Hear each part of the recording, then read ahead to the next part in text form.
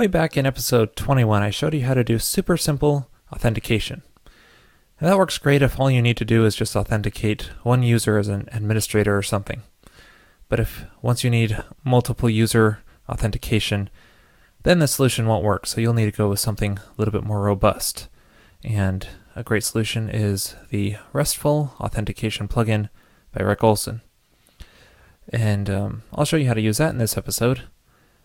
Now, Rick Olson has a lot of plugins, so I recommend setting his repository up as a plugin source so that it's very easy to install plugins from this repository. And the way you do that, script plugin, then source, and then the path to a source. And then it has that repository, so it's very easy to install plugins from that repository. Now you just give it the name instead of the whole path.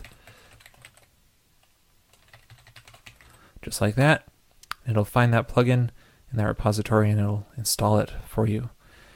Now this plugin is a generator script, so it just generates a bunch of files, models, controllers, and so on.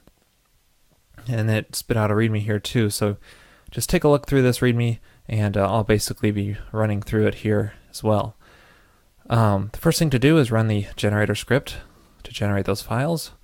So it's script generate authenticated. Now if we run this without any arguments, it will give us a little usage example with a couple options that we can pass. I'm not going to pass any because this is a very simple example.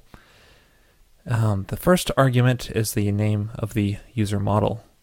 In this case, I'll just call it user. You could call it account or anything. And the second argument is the name of the controller for logging in. I'm just going to call this session. Now in the README, it suggests sessions, plural, but this is a singular resource, and I think just plain session works pretty well here. Now this generates a lot of files, which is a little bit intimidating at first, a lot of code in there, but the code's pretty easy to read, and as you browse through it, you'll learn about it, and I'll walk you through some of the files in here. Now there's some more instructions up here at the top, so basically telling you to add some code into your routes file because this is a RESTful design, so you need to set up those resources. So let me do that in our project here. Let me go to our routes and then just add the code in here. Let me clean this up here a bit. Now we don't need to do this part because we did choose a singular name, so it doesn't have that problem for the session controller. And I'm also going to keep these named routes in here so that as pretty URLs for sign up and log in and log out processes, so we don't have to look at the session in the URL directly. Alright, that's pretty much it as far as setting up the routes file. Another step you need to do is migrate your database because it does generate a migration file in here for you for creating the users table. And there's a lot of fields in here already. You'll want to keep these the same unless you're feeling adventurous.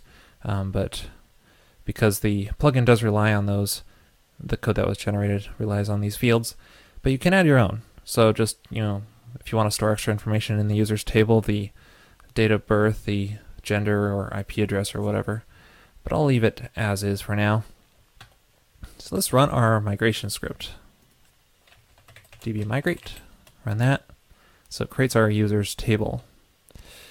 Alright, the next step, one last little thing we need to do is if we go in our controllers, you can see we got two controllers in here that was generated by the script, the session and users controller.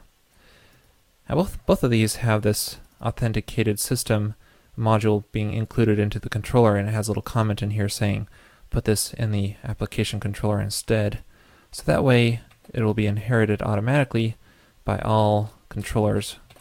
So that module is basically a place to put that has methods that are helpful to the authentication process, and you'll want to make those available to all controllers. So just put it in your application controller like that. So it's automatically inherited. That's pretty much it as far as the setup process of the plugin. I'm going to run our local host here and see. Check out the site. And this is a very simple site. It just has basically one page to start off with that I created manually. basically saying the status of if you're logged in or not. And it has a couple links here. But the login and sign up process was all generated by the RESTful Authentication plugin generator script. And so we have a nice login form field here, which is handled by the sessions controller back here. This is the new action, which you're seeing, and then it'll go to the create action to actually handle the login process, and then destroy action for handling the logout process. And we also have the sign up process, which is in the users controller, the new action and the create action in there. So let me just sign up here real quick.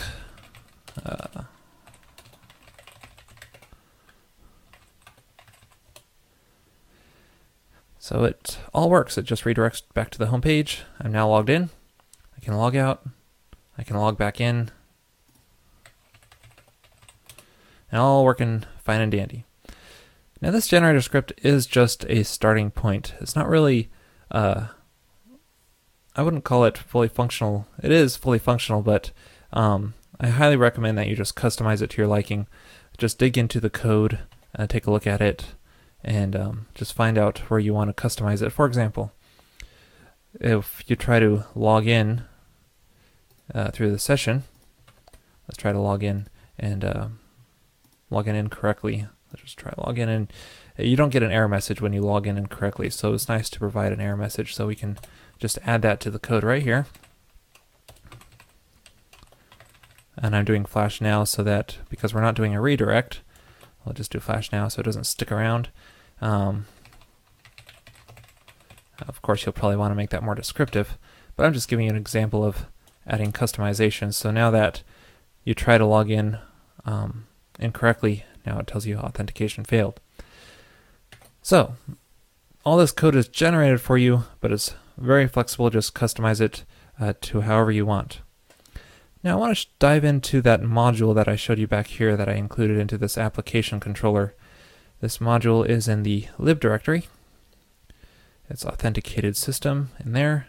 Now this has a bunch of methods that are really good to get to know, be familiar with, and they're very well commented too, so pretty self-descriptive. There's this logged in method to see if a user is logged in.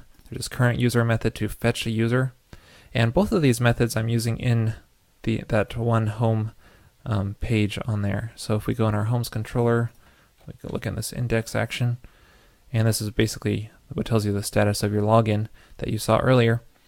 I'm using that logged in method. It sees if the user is logged in. If it is, then it displays that user with their name with a logout link, and then if they aren't logged in, then it displays you're not logged in with the login and sign up link. All right, let's go back in that module. There's a authorize method, and you can override this to change the behavior of the authorization if you want to make it so only admins are authorized or something.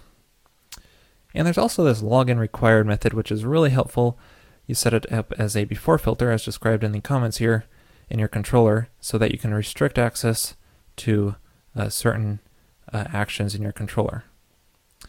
And a few other methods which are pretty handy. So that's pretty much it as far as our RESTful authentication plugin goes. Now in the next screencast, I'm going to show you how to handle authentication through OpenID, so I'm going to be adding that to this existing application. Now, that's a pretty hot topic now, and there's been a lot of requests for it for the screencast, but I thought I'd start out with a RESTful authentication first, and then we can move into OpenID in the next episode. So see you then. Hey, do me a favor and check out our sponsor, peepcode.com, to make excellent Ruby on Rails screencasts, so it should be right up your alley.